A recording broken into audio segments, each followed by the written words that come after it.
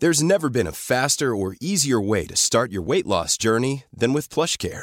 PlushCare accepts most insurance plans and gives you online access to board-certified physicians who can prescribe FDA-approved weight loss medications like Wegovy and Zepbound for those who qualify.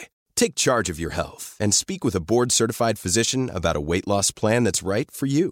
Get started today at plushcare.com/weightloss. That's plushcare.com/weightloss. plushcare.com/weightloss. Hej och välkommen till ett nytt avsnitt av Hasse och 100-åringarna. Efter en liten konstpaus kan man säga. Men nu är vi tillbaks med 5 avsnitt. Och idag heter min gäst Ragnar. Stort tack till Daniel Ekberg för klippningen. Jag vill också tacka Henrik Nyblom för vignetten. Men kanske det största tacket till min partner som gör den här podden möjlig. Nämligen Attendo. Ha nu en riktigt trevlig lyssning.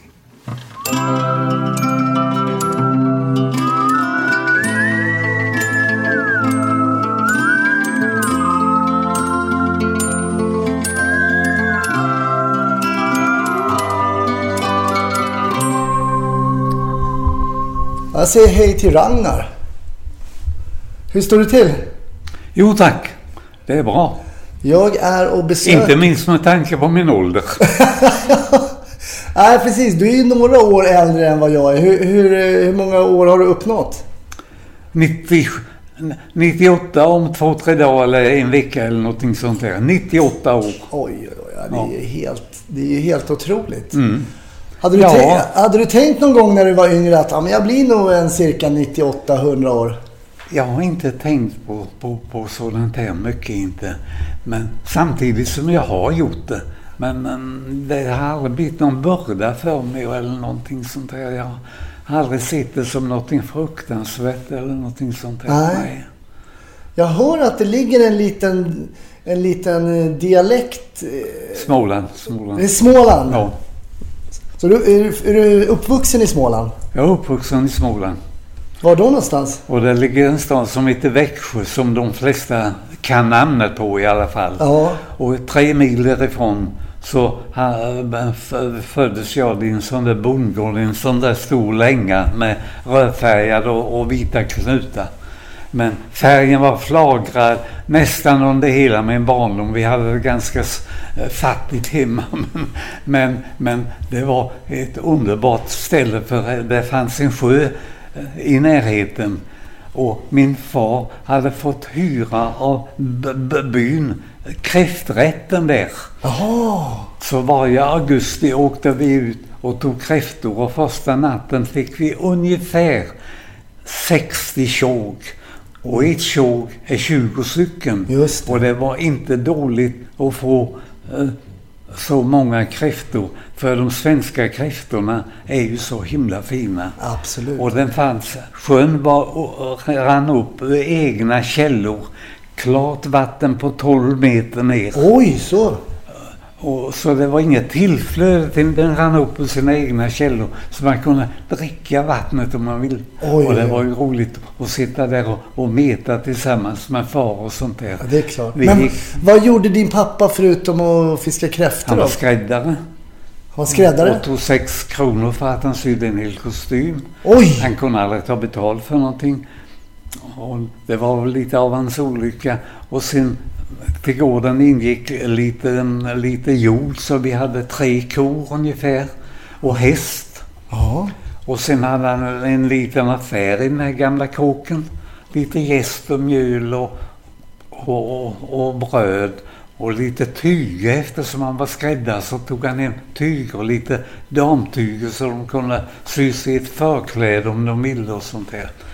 Så han var lite av en entreprenör kan man säga då? Ja, eller? Men i mycket liten skala. Men far var i himmelriket när han fick sitta och sy till 2 på natten ibland. Eller träffa grannkvinnor när de kom och skulle handla tidigt på morgonen 8:00.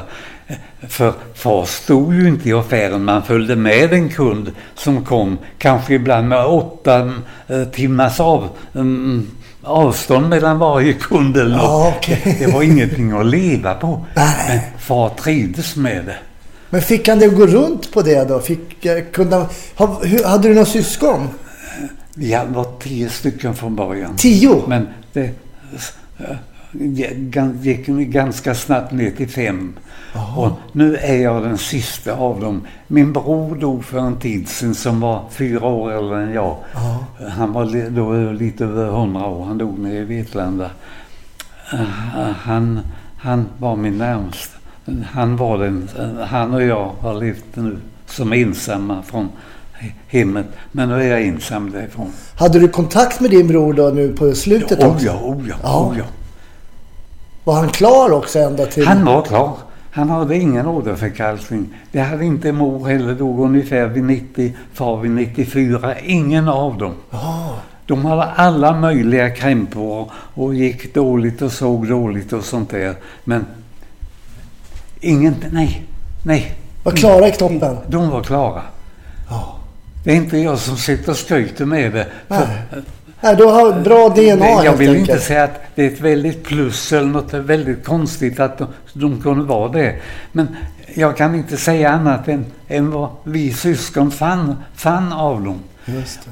Och åderförkalkning i den där lilla byn på en 28 personer, det var bara en och annan av de gamla som gav sig ut lite från huset och sprang och virrade lite i byn eller någonting sådant där.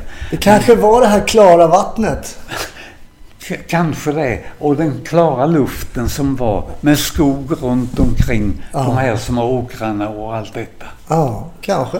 Ja. Men du sa att syskonskaran decimerades snabbt till 5. Var låg du i syskonskaran då? Vem var äldst och var ligger du i ordningen? Jag var från nederst så kommer jag som andra person. Okej. Så min syster var yngst. Ja. Och hon dog för 5 år sedan. Hon bodde i Linköping. Men far och mor, de blev gamla. Och min bror då också nu, som jag sa, han fick fylla 100 år. Han bodde i Vetlanda. Ja. Och det var bara 2 år något han fick bo på sånt här hem. Han klarade sig ensam. Aha. Och jag har klarat mig ensam sedan 2000. Ja. Gick och lagat maten hemma och min kåk står där hemma nu, är lite tom naturligtvis. Ja. Min son bor i Sollentuna, du vet vad det är. Ja. Och min dotter har varit lärarinna, hon har gått i pension nu i Göteborg. Okay. Och hon har 2 barn, det är de som kommer efter oss. Min son är ogift, han är 60 nu. Ja. Bägge barnen jätteduktiga. Vad roligt. Och bägge 2 rätt tidigt skulle till Amerika och de var väl ute då i de där hemska åren på 50-talet när det bildades gäng och allt då satte igång med sånt här som man inte skulle äta och allt. Men de klarade av det rätt så bra. Ja, vad bra. De är skötsamma och glada. Och hur skulle, förlåt om jag avbryter dig, Ragnar, men hur skulle du säga att din uppväxt var där i Växjö? Alltså Ja, min egen uppväxt. Ja, det när man ser efteråt måste jag säga, den måste ligga ganska nära himmelriket, för vi tror ju att himmelriket är lite fullkomligt. Ja. För mig var det himmelriket. Det var det. Med mätningarna på sjön och far var med och vi grävde i jorden och fick fram maskar och satte på kroken och allting. Och tidigt började jag med det och far hade ju en affär som jag sa. Jag var 10 år, då drog jag fram ett bord och satt i affären med lite sånt här papper och kuvert och födelsedagskort och pennor och kuddframstycken till såna här vanliga kuddar, men med en älg ritad på eller något. Det var på modet då på 30-talet när. Sen köpte jag mig en väska. Och det stoppade jag ner. Det har ni sagt att jag sålde tidningar, började på skolan. Just det pratade vi om innan där. Nej, ja. Det tyckte jag, det var för lite att börja på sälja. Jag köpte in kuddvar och sådana här papper och kuvert och födelsedagskort och jag tror jag hade lite småtyger till damer och sånt där och allt möjligt sånt där. Och sen en väska och gick i. Jag åkade ju knappt bära den. Men jag hade ju cykel och la väskan på cykeln. Och så blev du en cyklande säljare då lite? Ja, och sen åkte jag med bland annat till Asa herrgård. Ja. Det var en tysk som heter Stinner som ägde nästan halva Tyskland en gång i tiden. Han köpte den här herrgården och den har genomgått en jättehistoria. Så nu, de 50 sista åren så har det varit skogshögskola där nere. Aha. Och när jag nämnde att jag föddes upp med skog och sånt där så förstår du att det var rätt så vidlyftigt med skogen lite överallt. Ja, jag kan tänka mig att det var mycket skog. Ja. Nej, det var jättefint. Hade du något barndomen var väldigt, väldigt lycklig på något sätt. Oh. Vi hade alltid mat hemma. Oh. Och mor var en väldigt begåvad människa. Men kunde aldrig skryta något med det. Wow. Det var henne så totalt fjärran. Hon var ganska tyst. Men hon kunde aldrig vara tyst av ilska eller någonting sånt där. Hon var genomgod människan. Vad hon fick det ifrån. Oh. Och på vintrarna när vi växte upp och sånt där. När vi gick utanför. Vi såg ju månen som sken och stjärnorna som lyste. Oh. Ja, det var mor född 81 som talade om att ja, den där stjärnan där uppe heter så och så. Och det där med många stjärnor samlade är Vintergatan. Och jag tänkte då, jag var rädd. Vad har du fått det ifrån? Hon hade visst gått 4 månader i en skola. Men hon kunde? Hon föddes upp i en skog och gick 4 månader i skolan. Och bodde hos skolläraren där nere vid kyrkan låg skolan på den tiden. Det var ju samlingsplats, kyrka och skolan. Och hon föddes långt upp i skogen av en far som heter Lejon. Och som de sa var den klokaste i socknen nästan. För han var sån här, hade varit soldat. De hade ju köpta soldater lite här och var landet då. Så att om det blev krig snabbt så skulle de stå till. Så han hade väl sånt där. Men han var framförallt målare. Och han målade Asa kyrka, de här nummertavlorna som de finns där. Just det. Där det står psalmnummer, sätter på dem. Men var det han som lärde din mamma allting eller? Ja, mycket.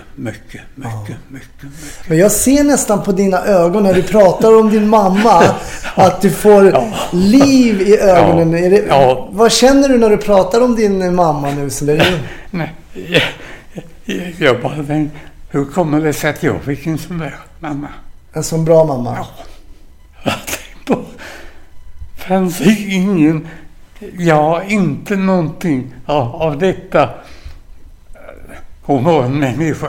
Alltigenom en människa som man kan läsa om, som hade allt. Hon var människa. Ja. Vi har människa med, oftast är det ju bara med en massa skankheter. Vi kommer till korta i livet och vi småljuger, vi småskäl många och kryper fram och vi ljuger mycket och sånt där. Ingenting av det. Ingenting vet du. Ingenting. Var det den gamla skolan eller? Det var, hon gick i en gammal skola. Hon var född 1881. 1881. Och jag tror att hon gick en 4 månader. Ja, det är ingenting. Nej. Men hade du du berättar om den här väskan och hade du några tankar om din framtid, vad du ville jobba med när du blev äldre? Nej, jag visste inte riktigt det. Men det visade sig att jag var väldigt intresserad av affärer. Ja. Jag tog ju bordet och satt in och ville vara handlare tillsammans med min far uppe. Ja. Jag fick ju gratis utrymme där. Ja. Bara bära in ett bord. Jag betalade ju ingen hyra eller någonting. Nej, just det. Det var ju praktiskt. Och sen kom jag i kontakt med folk. Ja. Lite olika tungomål, men det var ju med småländska. Det var ju inga inflyttade där sådär, utan det var gamla småländska. Och de som kom och handlade, de flesta var gamla, för barnen de var väl hemma och i skolan och sånt där. Men det var två kvinnor också rätt begåvade, som tog över gården efter sina föräldrar. De här flickorna, de körde hästen, de grävde dike, de gick i skogen och fällde skog. Och blev lite manhaftiga på det sättet, de sysslade ju med det. Men himla duktiga människor. När någon hade dött, och det gjorde de rätt ofta, någon i den där lilla byn där, så bad man dem komma och laga maten, för det skulle ju bli begravning. Och då skulle man ställa till ett kalas för grannarna och sånt där. Och grannarna, de klippte granris och la på vägen framför där man körde kistan, och det var fixade det mesta där då. Procedurer. Men om jag kommer tillbaks till det, du gick då i skolan då där? Ja. Och hur många år har du gått i skolan då? Jag gick i skolan i 6 år. 6 år? Ja. Och vad hände efter din skolgång då? Och i skolan hände det att när jag för 14 år skulle sluta, så upptäckte jag att herregud, jag märker ju att andra vet någonting som heter subjekt och predikat. Och kunde läsa upp de 9 ordklasserna, substantiv, adjektiv och allt det där. Ja. Jag tänkte, ja, det är jag tvungen till att lära mig. Det här var förskräckligt, tänkte jag. Så då gick jag in sån här. De hade kvällskurs, nykterhetsföreningen var rätt stor där. Det var 1930-talet och hade 150 medlemmar. Och många, eller några av dem hade gått till en folkhögskola som jag sen gick efter några år och annat. Och ordnade lite kvällskurser och skrev till Hermods i Göteborg, i Malmö hette det, med sådana här korrespondenskurser. Ja, just det, alltså distanskurs då? Distans heter det nu, ja. Just det. Och där fick jag lära mig att skriva lite uppsatser och sånt där. Och jag tyckte det var så himla roligt. Ja, du tyckte det var roligt? Ja. Så det som du till en början tyckte verkade vara tråkigt, om vi pratar subjekt och predikat och så. Nej, det var inget tråkigt, men jag hade cyklat, jag sålde ju tidningen som jag sa. Ja. Jag hade cyklat omkull och fått ett stort sår som jag ändå kan avläsa här på låret, vet du. Ja. Yttersta delen av pedalen slack in och gjorde ett stort sår här uppe. Ja. Och då fanns det ett hus, jag gick in till en gumma, hon var nog Emma i Kullen heter hon, som hjälpte mig att snå om lite. Och sen hade hon en salva som jag minns än idag som heter Sublimat. Och det kom jag hem sen och sa att Emma i Kullen har gjort det här och strukit på med Sublimat. Och då sa någon hemma, men herregud, har hon gjort det? Det sägs ju här att gör man det på så går de upp efter en tid. Ja, det var ju lite opsykologiskt att säga till mig, för jag gick ju trevad på det där rätt stora såret ungefär sådär, men det var ju otäckt, jag förstår du, att få pedalen, det yttersta pedalen in. Ja. Men läkte det sen då? Ja, det läkte. Jag fick vara, tror jag, hemma 1,5 månad eller ifrån skolan. Men och efter det var väl då jag kom efter med subjekt och predikat. Okej. Men sen, och då gick det de här distanskurserna sen då. Och hur gammal är du då ungefär när du har gått de här? Då är jag 15 år. 15? Ja. Och vad har du för planer för framtiden då? Det fanns inte mycket att välja på. Jag visste ju inte om världen utanför. Det var ju inte mycket folk som kom och talade om att utanför Jasas gränser finns en ny värld för det eller något sånt där. Just det. Nej, jag var nog en 15 år innan jag kom in till Växjö. Okay. Och det var staden. Hur var det att komma in till Växjö då? Ja, det fick man helst en häst och en sån här kälke på vintern, det gick lättast. 3,8 kilometer, 3 mil och 8 kilometer var det in till Växjö. Och därför jag sa att 5 av mina syskon dog.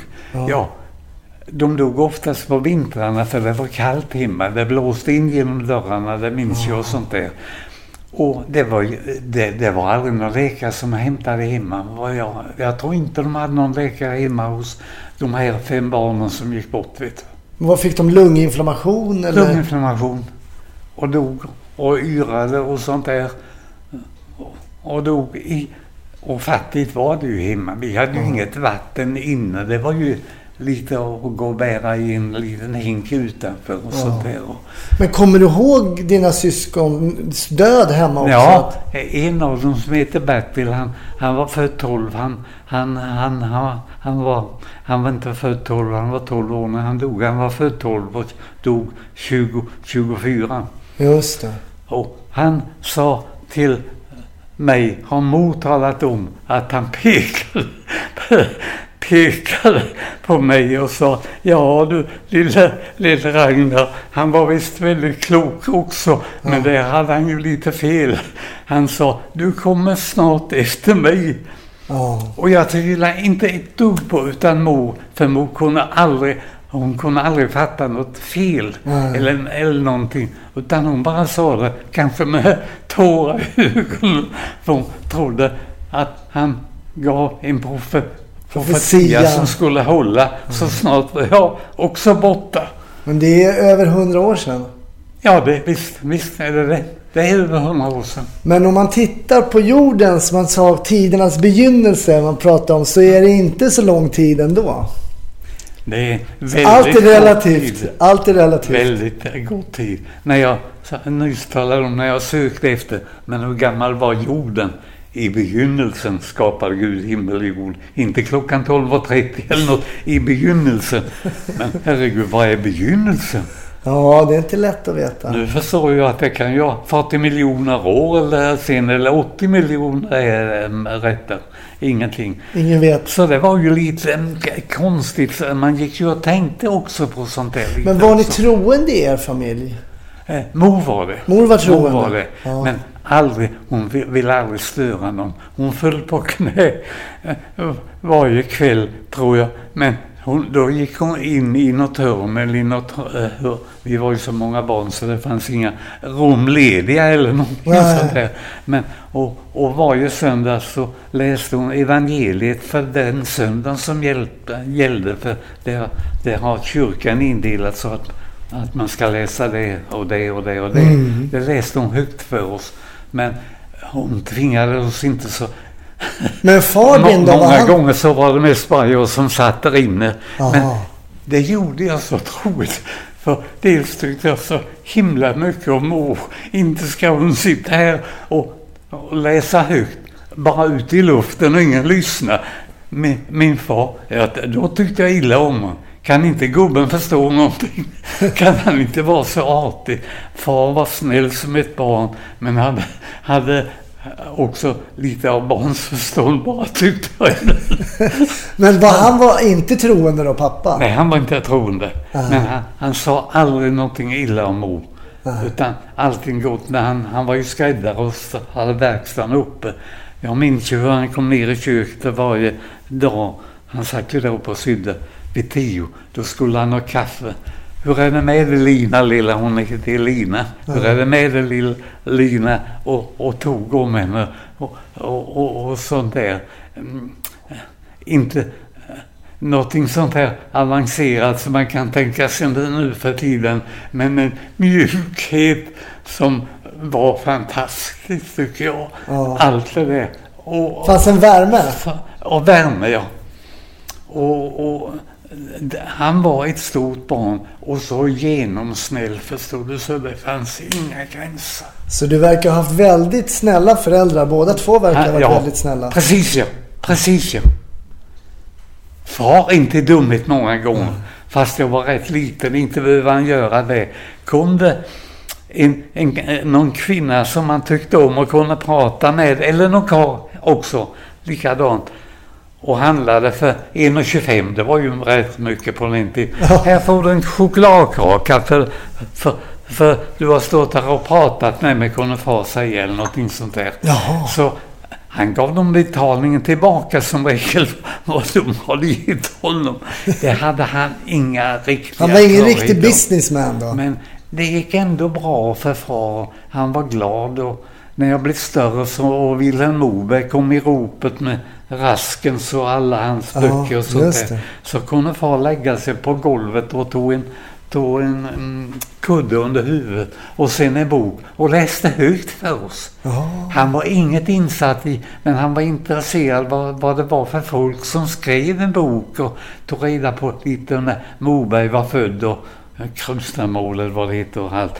Förr visste jag ju alltihop för jag har nog läst alla Vilhelm Mobergs böcker och många andra böcker.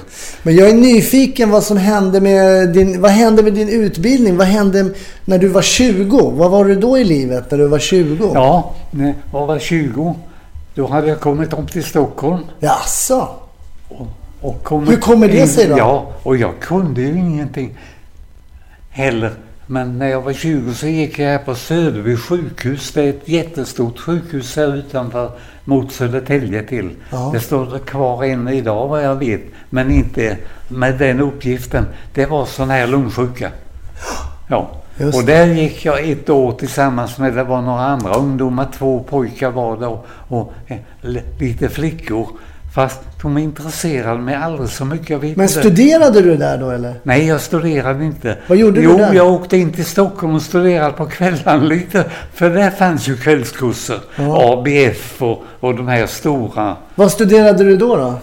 Då gick jag och läste lite engelska för jag tyckte det skulle vara bra att titta lite på det. Och sen hade jag någon kurs från Hermod som vi talade om nyss och jag läste svensk historia för gymnasiet.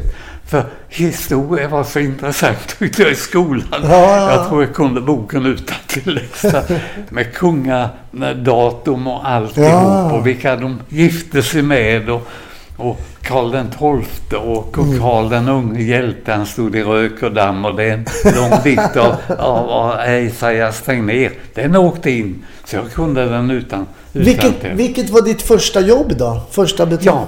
Ja, mitt första jobb. Det är ju hemskt att säga för nu drar ni slutsatser. Han skulle kanske inte in där. Det var Ryhås sjukhus i Jönköping. Ett jättesjukhus för sinnessjuka. Då var jag väl 17 eller 18 år. Det var svårt att få ett arbete, vet du. Och då kom jag dit och var det 2 somrar, tror jag. Ja, det var jag. Men vad blev din karriär sen i livet så att säga då? Vad har du försökt dig med? Jo, mellan 17 och 18 år eller år 19 så gick jag på en folkhögskola som heter Sörängen. Det var så vantrigt namn så jag valde den. Jag tog broschyrer från alla folkhögskolor. Det finns en 40 folkhögskolor fortfarande i landet, vet du. Gamla fina skolor. Folkhögskolan var grundad av en dansk tänkare och Danmark hade folkhögskolan före oss här.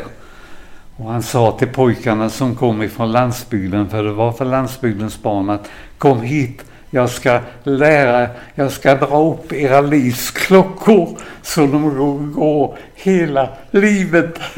Det var hälsningen till dem när de kom och samlades på hösten och skulle ligga där vid den skolan och läsa till våren. Just det. Det fanns ju inga skolor ute på landsbygden. Den som ville kunna måste gå i en folkhögskola. Och själv gick jag då på Sörängens folkhögskola som ligger i Nässjö. Men sen kom du till Stockholm till slut? Sen kom jag till Stockholm. Och så var du där i och sen Södertälje. Söderby och där blev jag lungsjuk. Så då fick jag... Alltså du blev lungsjuk? Ja, jag blev sjuk av det där. Ja, du blev sjuk? De hade tagit mätningar och jag skulle egentligen inte bli sjuk för de gjorde några mätningar innan de ville anställa någon. Men vad var det för För TBC, det var nästan detsamma som att få dödsbesked. Men hade du TBC? Där gick jag, tömde kärlen åt dem ungefär som man gör här och fick klippa dem lite i den mån jag kunde och klappa om dem och hjälpa dem att skriva brev och ibland var det några föräldrar som bad mig läsa Bibeln för den döende sonen och sånt där. Det var ju en vacker tanke. Jag såg det inte märkvärdigt nu efter, så tänkte man, herregud, fanns det ingen bättre eller någonting sånt där. Ja, det var jag säkert vet inte bra. varför, men så blev det. Men du var sjuk också? Jag var sjuk och fick ligga där. Men hur länge låg du där då? Ja, jag låg där i 6 månader. Oj. Och överläkaren, det var 2 stycken överläkare. De kunde ju inte tala med varandra. En hade praktiken där nere och en här och där nere. De kunde inte tala. Men, var de osams? Ja, visst. Oj. De var osams. Oj. Men det lät inte så professionellt. De var lite gamla bägge två i 50-årsåldern och sånt där. Men lite rätt trevliga människor. Skämtade lite grovt och sånt där. Det minns jag med. Men sen när du blev frisk då, vad hände då? Ja, sen åkte jag hem och skulle vila också, för det ingick i nästan planen för en lungsjuk. Det måste försvinna, de här ärren som det lämnade kvar. Det måste vara säkert så det inte fanns någon annan sån där tuberkulosbacillerin och allt detta. Så då var jag hemma på gården. Ja, okej. Då var jag hemma hos mina föräldrar och sånt där. Men sen flyttade jag tillbaka upp till Stockholm och gick in på något som heter Pålmans handelsinstitut. Okej. Med en kurs som började i september och slutade i maj. Ja. Månaden, året efter. Då hade jag fått ihop 3000 kronor. Ja, men det var inte illa på den tiden, va? Och det var vad kursen kostade. Ja. Det var vad kursen kostade. Men då, samtidigt hade jag i de pengarna så jag kunde tjäna mat eller äta mat någonstans och sånt där. Ja. Och det var en handelsskola och när jag kom dit första gången, jag var 28 år eller 27 eller 25, det var något av de åren jag gick där. Ja. När jag kom in och skulle börja där så reste sig alla upp i bänkarna. För de trodde jag var en lärare som kom. Herregud, tänkte jag, har jag blivit så gammal? Och nu ska jag fåna mig och gå bland lite nyfödda unga nästan. Och de snart kallar de väl pappa eller någonting sådant. Ser de ingenting, det var väl någon mer som, men de såg väl yngre ut. Jag var väl gammal redan då. Men sen efter den här utbildningen då, fick du jobb då som inom det? Då såg jag i tidningen, läste en rubrik i Dagens Nyheter som jag har prenumererat på sedan 1950. Jag har haft den varenda dag fram tills nu, men nu bara min son, du får skriva och ta bort den, för här vill jag inte, jag är lite blind och sånt där. Hey, I'm Ryan Reynolds. Recently, I asked Mint Mobile's legal team if big wireless companies are allowed to raise prices due to inflation. They said yes. And then when I asked if raising prices technically violates those onerous 2-year contracts, they said, what the f*** are you talking about, you insane Hollywood ass? So to recap, we're cutting the price of Mint Unlimited from $30 a month to just $15 a month. Give it a try at mintmobile.com/switch. $45 up front for 3 months plus taxes and fees. Promo rate for new customers for limited time. Unlimited more than 40 gigabytes per month. Slows full terms at mintmobile.com. I'm Sandra, and I'm just the professional your small business was looking for. But you didn't hire me because you didn't use LinkedIn Jobs. LinkedIn has professionals you can't find anywhere else, including those who aren't actively looking for a new job, but might be open to the perfect role, like me. In a given month, over 70% of LinkedIn users don't visit other leading job sites. So if you're not looking on LinkedIn, you'll miss out on great candidates like Sandra. Start hiring professionals like a professional. Post your free job on linkedin.com/spoken today. Jo, vad var det vi var nu? Jo, jobb efter utbildningen. Efter utbildning.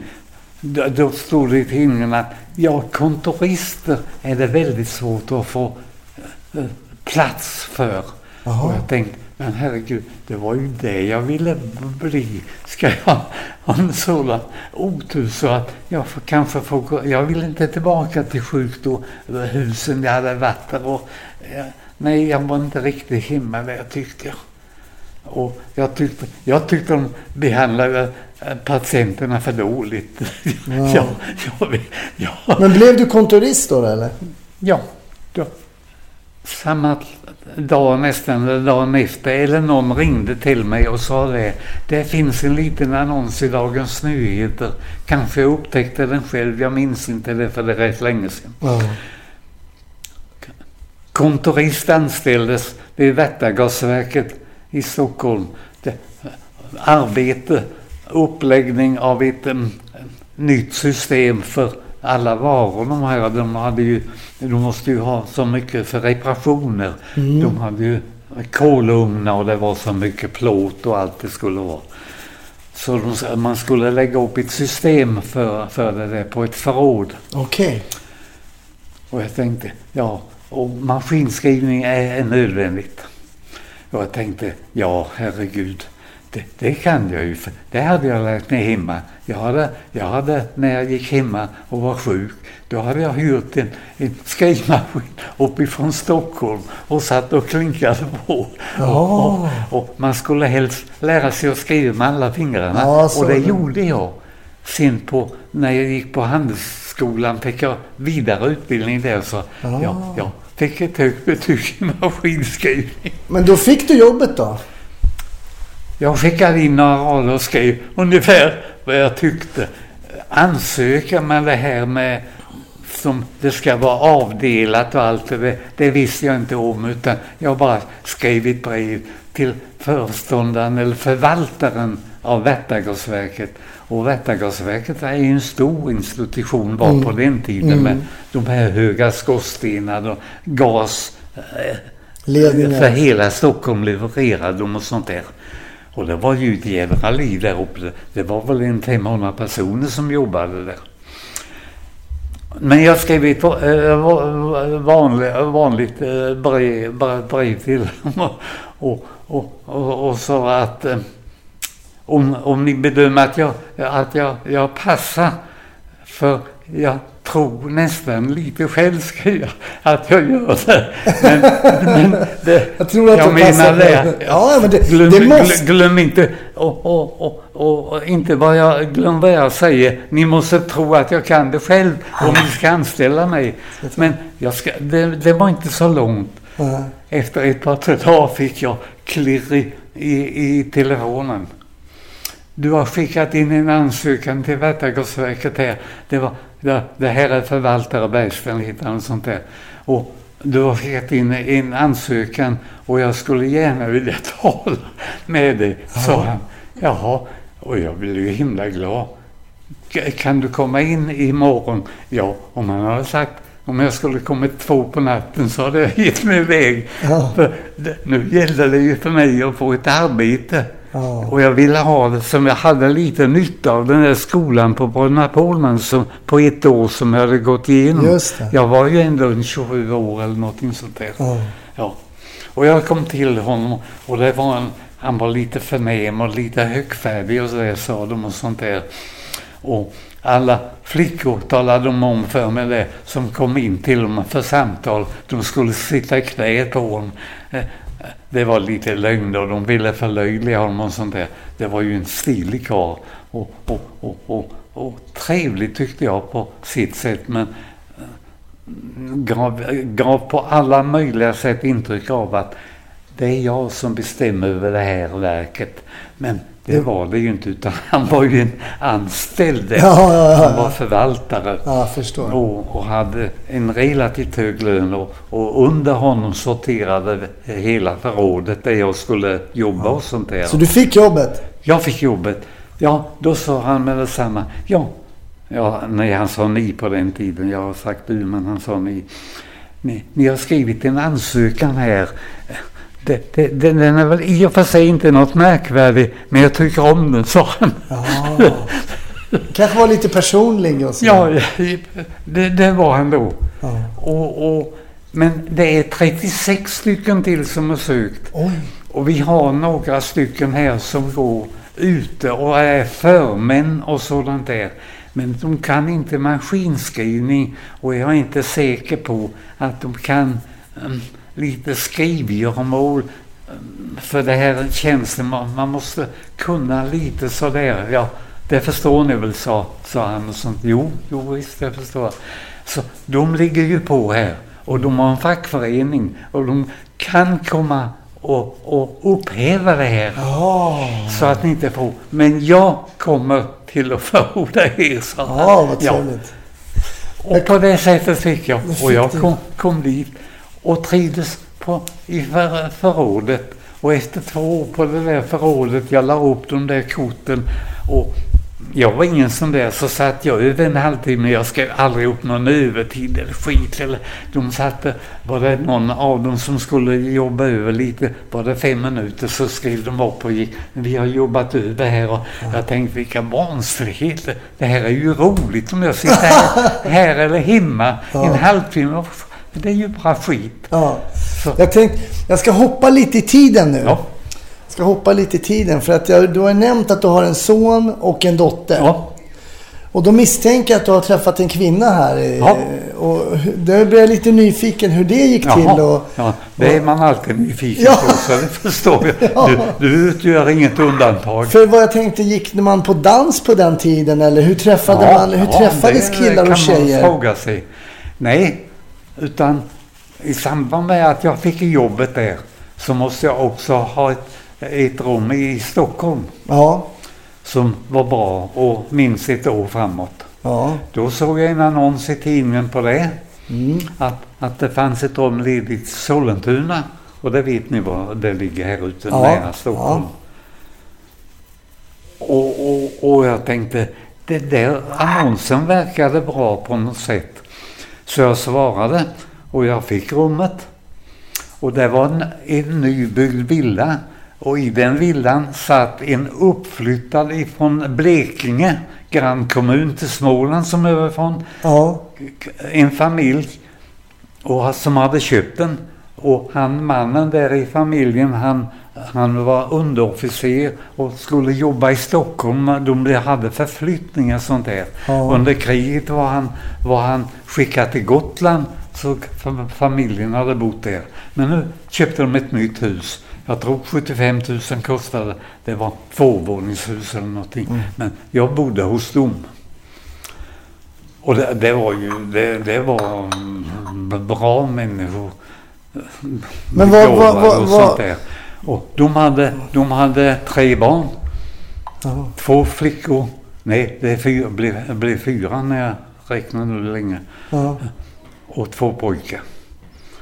Och flickorna, en gifte jag mig med ganska snart, ett år efteråt eller någonting sånt där. Kanske har jag tänkt på efteråt, lite mot föräldrarnas vilja. För det var en underbar flicka, helt enkelt. Begåvad och riktig och kunde sy kläder. Då var hon bara 19 år. Hon blev 20 så småningom när vi gifte oss var hon 20. Hur gammal var du då? Ja, jag var född 20, det är lätt att räkna. Och hon 28, så det var 8 års skillnad. Och hon sydde alla kläder till sin lilla syster som heter Lill. Men jag måste fråga Ragnar, nu ska jag avbryta dig lite grann här. Du träffar den här tjejen då som är en av döttrarna. Ja. Hur gick det till då när med frieri och var man på bjöd ut henne först, var ni på bio eller var ni på och drack te eller hur gick det här till? Det är sånt där som vi alltid är väldigt intresserade av här i livet naturligtvis. Och jag minns nog en del ifrån den tiden också, så det kan jag berätta. Jag fick ett rum där och satt och läste på kvällarna och sen fick jag köpa maten av dem också. De hade inget överflöd av pengar eller något sånt där. Så de frågade, de var pingstvänner, de här människorna. Pingstvänner, ja. Det kom inte ut för allmänheten det här väl för mycket. Nej, det är inte... Så de läser det också. Det gör ingenting. Nej. Jag har inte sagt någonting som är... Nej, verkligen inte. Men jag kom dem nära. Till börja med så undrade de, och det är ju rätt intressant, om jag kunde låna dem 50 kronor de skulle ha till, de har ju nyss köpt villan, vet du. Ja, visst. Och det förstår jag, det är ju så. Jag tänkte det, ja men herregud, här ska jag vara, de här människorna måste jag ju förtroende för. Och det fick jag med detsamma. Så det gick bra. Jag tror det var kanske 1500, jag tror det eller något. Ja. Men så det fick de. Men då... Och sen kom jag närmare och jag skulle äta och den här flickan som var 20 år och den äldste pojken, han var något år yngre och sånt där. De kom ju in till mitt rum och pratade med mig och rätt som det så sparkade ju boll med pojkarna och sånt där och jag märkte det, fast det var ju inte så vanligt på den tiden, det här var 1948, 49 och 50. Att flickan också var nästan lite intresserad av fotboll och sånt där. Hur som helst så... Eller så var hon intresserad av dig kanske. Vi känna varandra och när jag läste läxorna på rummet så satt hon och stickade för det hon kunde sy och allt möjligt fast hon var så här ung. Och så småningom så upptäckte vi som någon skrev på ett sånt här kort man skickar när man gifter sig. Ett av korten som ramlade in då. En pojke som jag träffat på folkhögskolan. Om Ragnar och Ulla-Britt som fann varann ute i en värld av skönhet. Ja, ingressen till orden av den där versen var så himla fin. Så jag har kunnat hela versen utan till, men när jag behöver den så är den borta, det är ingenting. Men ni gifte er? Vi gifte er. Och vi köpte ett villa. Jag hade inga pengar då heller. Men man kunde köpa en villa på lån på den tiden. Den första villan kostade väl omkring 50 000 ungefär. Och sen har vi bott i villa hela tiden. Och sen fick ni barn? Sen fick vi barn. Två barn. Du berättade ju tidigare om dina föräldrar som verkar ha varit oerhört snälla och bra föräldrar. Ja. Men hur var du själv som förälder då? Oduglig. Oduglig? Ja, det tror jag. Det tror jag närmast. Men du berättade att det har gått bra för dina barn. Ja. Och om du har varit oduglig som förälder, då tror jag inte... På vilket sätt menar du när du säger oduglig då? Egentligen ska man ju fråga barnen och inte dig. Men... Nu ser jag som förälder med mina ögon som jag har när jag är 97 år gammal. Men när det så märkte ju,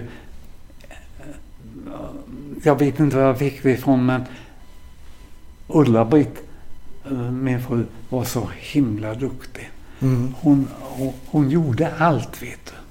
Och jag skötte mitt arbete och där växte jag lite så jag blev inköpare och fick göra de stora beställningarna på 30 miljoner ibland och så vidare. Oj. Och det tror jag var ett arbete. Jag kom ner till Torsgatan till huvudkontoret där. Det tror jag var ett arbete som passade mig väldigt bra. Men menar du att du prioriterade jobbet väldigt mycket och familjen mindre? Ja, jag glömde nog familjen många gånger och sånt där. Har du tänkt på det här efteråt? Ja, det har jag gjort. Det gör nog en människa. Ja.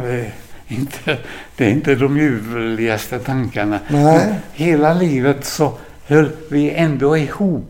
Så att det gick himla bra. Men på något sätt, jag levde ju inte på den tiden, men var det inte, jag säger inte att det är något försvar, men det är kanske en förklaring, men var det inte lite så man gjorde på den tiden? Alltså att kvinnan var hemma och tog hand om barnen. Det var precis så. Och det var ju inget egendomligt att fadern glömde familjen. Det var det vanliga. Hemma var det mor som visste om allt. Både vårt för- och efternamn. Far visste ju inte när vi var födda eller något sånt där. Det var ingenting för färna att hålla på med inte. Utan det var modern. Så du gick lite i samma fotspår då som dina föräldrar? Ja, det kan man säga. Fast jag upptäckte ju redan då att att man skulle leva på ett annat sätt. Men då fångade arbetet med en tid. Så det var nästan allt för mig. Jag tyckte det var så himla roligt. Men den kunskapen du har idag, skulle du prioritera annorlunda tror du idag? Om du skulle backa tillbaks bandet? Jag skulle vilja ha det arbetet tillbaka, Ja, men skulle du ha prioriterat annorlunda? Så tror jag att det skulle...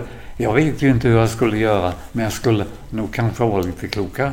Ja. Det tror jag. Ja. Absolut. Mm. Blir man klokare med åren, tror du?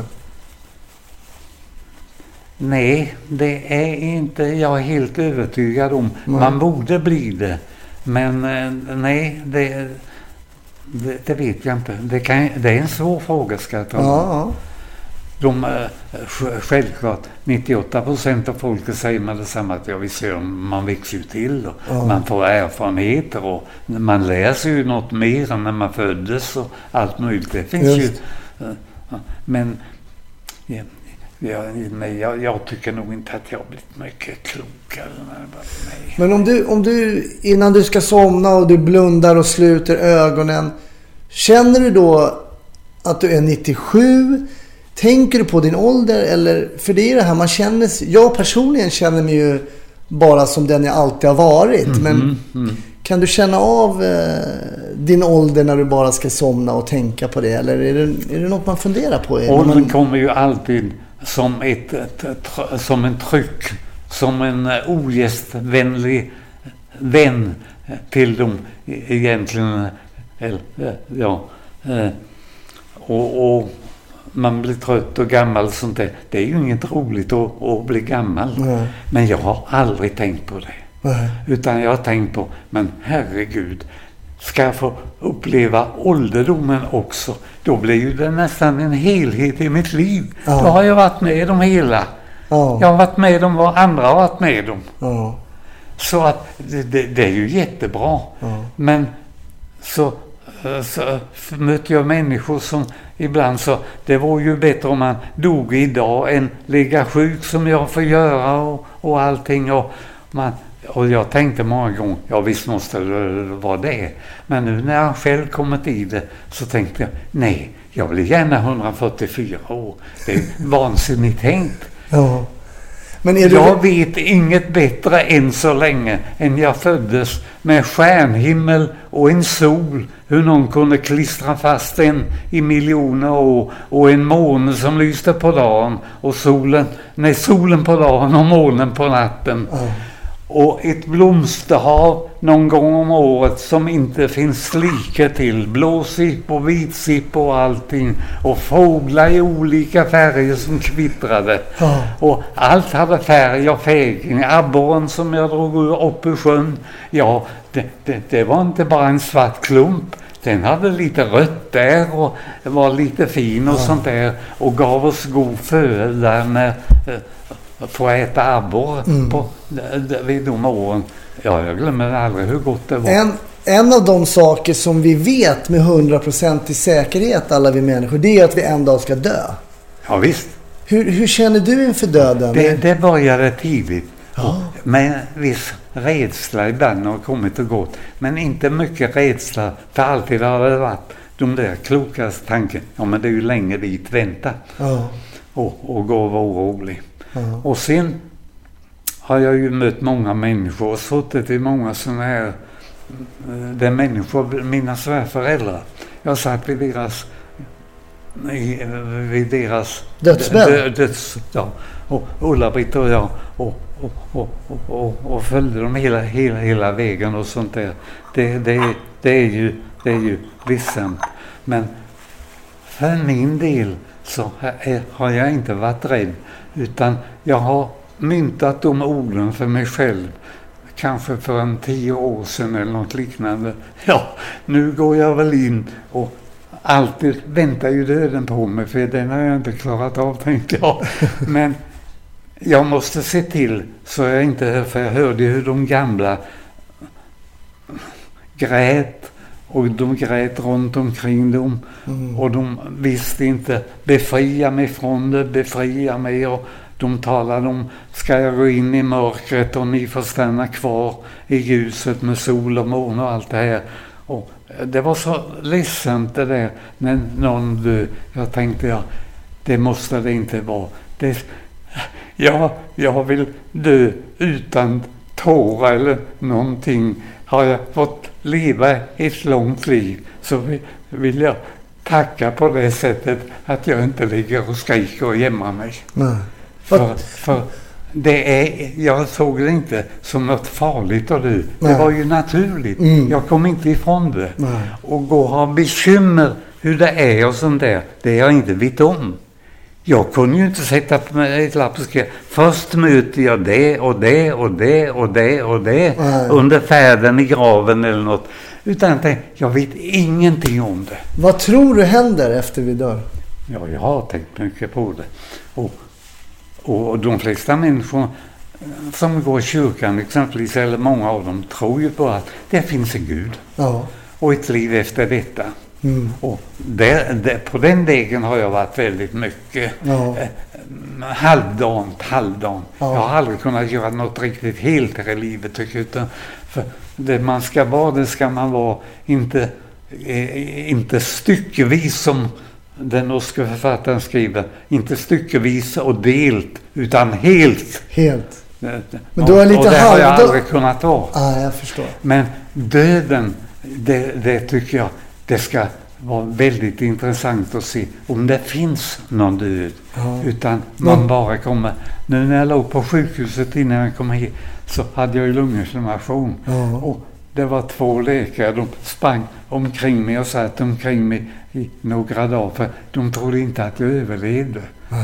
För några år sedan har jag haft hjärtinfarkt, så hjärtat var dåligt. Och vid lunginflammation så hjärta och lunga och vissa saker är väldigt primära, att de är friska och klara i det sammanhanget. Och det var ju inte mina. Men jag var inte sen låg jag hos dem, och den natten kommer jag ihåg vad jag hade gått igenom den dagen. Hörde jag hur läkarna sa att nej, det går inte längre. Jag var ju borta, det trodde de ju och sånt där. Men jag var ju där. Du hörde? Ja, jag hörde det. Och jag tänkte, men var du rädd då? Då är det färdigt nu, tänkte jag. Var du rädd då? Nej, men nu är det äntligen färdigt det här. Nu ska jag titta. Jag ska känna här. För jag kände ju, det hade jag känt på min svärfar. På pulsen? Nu ska jag känna när den stannar av, för jag visste svärfar, den stannade undan för undan, så jag kunde bara sitta 3-4 minuter så var det slut. Så sen, det ska jag känna på min. Jag kom inte ihåg när den slut, jag bara kände att den slog sakta. Och det var väl tanke som jag dikterade, att den slog sakta och var sjuk. Jag vet ju inte ens om jag var sjuk till döds eller något. Men sen åkte jag någonstans i väg. Det fanns inte en människa, det fanns ingenting runt vägen. Men det fanns träd och doft. Och jag tänkte, det var inte dumt det här. Men insåg du att jag lever fortfarande då? Sen på kvällen eller någonting så vaknade jag väl. Och då hade de kört mig och skulle röntga och se hur det inte var. Till någon röntgen här och sånt där. Och då tänkte jag, men herregud, kom de på någonting? Jag lever ju. Då tänkte jag, då var det en dröm. Men en sån närgången dröm, den skulle jag vilja känna igen. Ja. Och jag tyckte att det var så onödigt. Varför fick jag inte dö då? Det var ju så himla ljuvligt. Men det kanske kommer och en jag liknande. tänker inte på döden ett dugg här när jag hör ibland hjärtat det börjar på att krångla lite, inte någonting. Utan jag är beredd. Jag vet inte vad som döljer sig bakom. Varför ska jag vara rädd då? Då kanske jag borde vara glad. Det kanske är en himmel för mig. Det spelar ingen roll, jag vet ingenting vad som finns. Och ingen annan människa på hela jorden finns. Vet heller. Och vi har fått en bibel och vi har fått en Gud och vi har fått hans son som heter Jesus. Och det har predikats i årtusenden, men ingen har sagt att Gud kommer ner en liten stund och visar sig. För det är svårt för att tro på honom när ni bara läser ordet. Utan han kommer ner och visar sig en stund så ni kan tro på honom. Han finns. Nej, då läser man i Bibeln. Ingen kan se Gud. Men då... För då dör han. Ingen kan se Gud. Så Gud vill inte visa sig. Finns han inte? Det vet vi inte. På grund av det. Och jag vet ingenting. Jag vet inte mer än ni eller inte mer än någon professor eller någonting. Vi vet ingenting. Men varför ha bekymmer av det vi inte vet någonting? Om jag hade bekymmer natt och dag, skulle jag dö en bättre död? Nej, jag har väl en bra död när jag vet att kanske en ny värld, kanske ingen ny värld. Jag kan inte göra ett dugg åt det. Jag kan inte göra ett dugg. Med de orden, Ragnar, skulle jag säga tack så jättemycket och för att jag fick komma och hälsa på dig. Tackar för att vi har suttit i en timme och pratat nu. Det är ett litet stycke av. Du får nog retuschera det lite. Det är ingen fara, det är ingen fara. Det är ingenting som... Men jag tycker det är spännande det här att du säger att du är beredd. Ja då. Och det låter väldigt spännande. För det är det vanliga. Mina syskon och andra, de började ju tidigt för döden. Och en annan sak som människor är rädda för, det är pengarna. Hur ska vi fördela dem? Blir barnen ovänner och sånt där? Hur mycket tänker du på pengar idag? Det är ett rätt roligt kapitel. För 5 år sedan, jag hade ju en stuga har fortfarande som jag bor i och ingen har brytt sig om den utan det är min och jag har själv låtit bygga den. För 5 år sedan sa jag till barnen, skriv det på huset. För jag vill att ni skriver att ni äger huset, du och Mats, alltså jag har ju 2. För att när jag blir gammal, jag har sett så många människor sitta med en liten påse med 2 kronor som fanns på den tiden och räkna hur mycket de har och pengar var allt och de kunde inte lämna pengarna när de skulle dö och sånt där. Jag tänkte, jag gör mig färdig förväg. Vi skrev det, de äger det huset. Jag har inga bekymmer för huset. Vill de sälja det en dag, det måste de väl göra, det står tomt. Vi bara förlorar på det varje dag, men de har väl ingen lust att sälja den. Det gör ingenting. Och pengarna, ta ut pengarna och var inte så dumma sen så ni springer och säger och tala om för mig vad ni gör av dem. För det är så vanligt att föräldrarna, jag kan väl få veta lite hur mycket har ni gjort av med nu? Eller någonting. Ingenting belastning. Det är väl ingenting att få pengar om man ska springa och redovisa sig. Det är ju mina pengar. Men nu är det eras. Och tala inte om. Vill ni supa upp dem? Det gör ni nog inte. Men vill ni resa jorden runt och förstöra dem efter kanske 1 år har ni ingenting arv eller någonting sånt där. Det gör ingenting. Det gör ingenting. En gång sitter ni i min situation och vi har rätt kort tid på oss egentligen där på jorden. Vill ni se, för min dotter har varit i Indien, de har varit i Amerika bägge 2 och så vidare och är ganska orienterade i tillvaron. Så att så pengar är inte det viktiga på slutet? Nej. Eller jag har 2 barnbarn. Jag har sagt att bara till mina barn att glöm inte barnbarnen nu, eller glöm det är ju själv. Och det vet jag, det gör de inte. Och jag har ju 2 barnbarn. En han är någon skollärare på ett hem för lite sjuka barn kanske, eller någonting sånt där. Det är någonting sånt där nere i Göteborg. Han är över 30 år något. Den andra pojken, han är 23 år. Jättebegåvad. Vet du, Ragnar, vi ska runda av där. Tack så jättemycket än en gång att jag fick komma och prata med dig. Jätteintressant att höra om Växjö och om kräftfisket i Småland och om din far. Stort tack, Ragnar.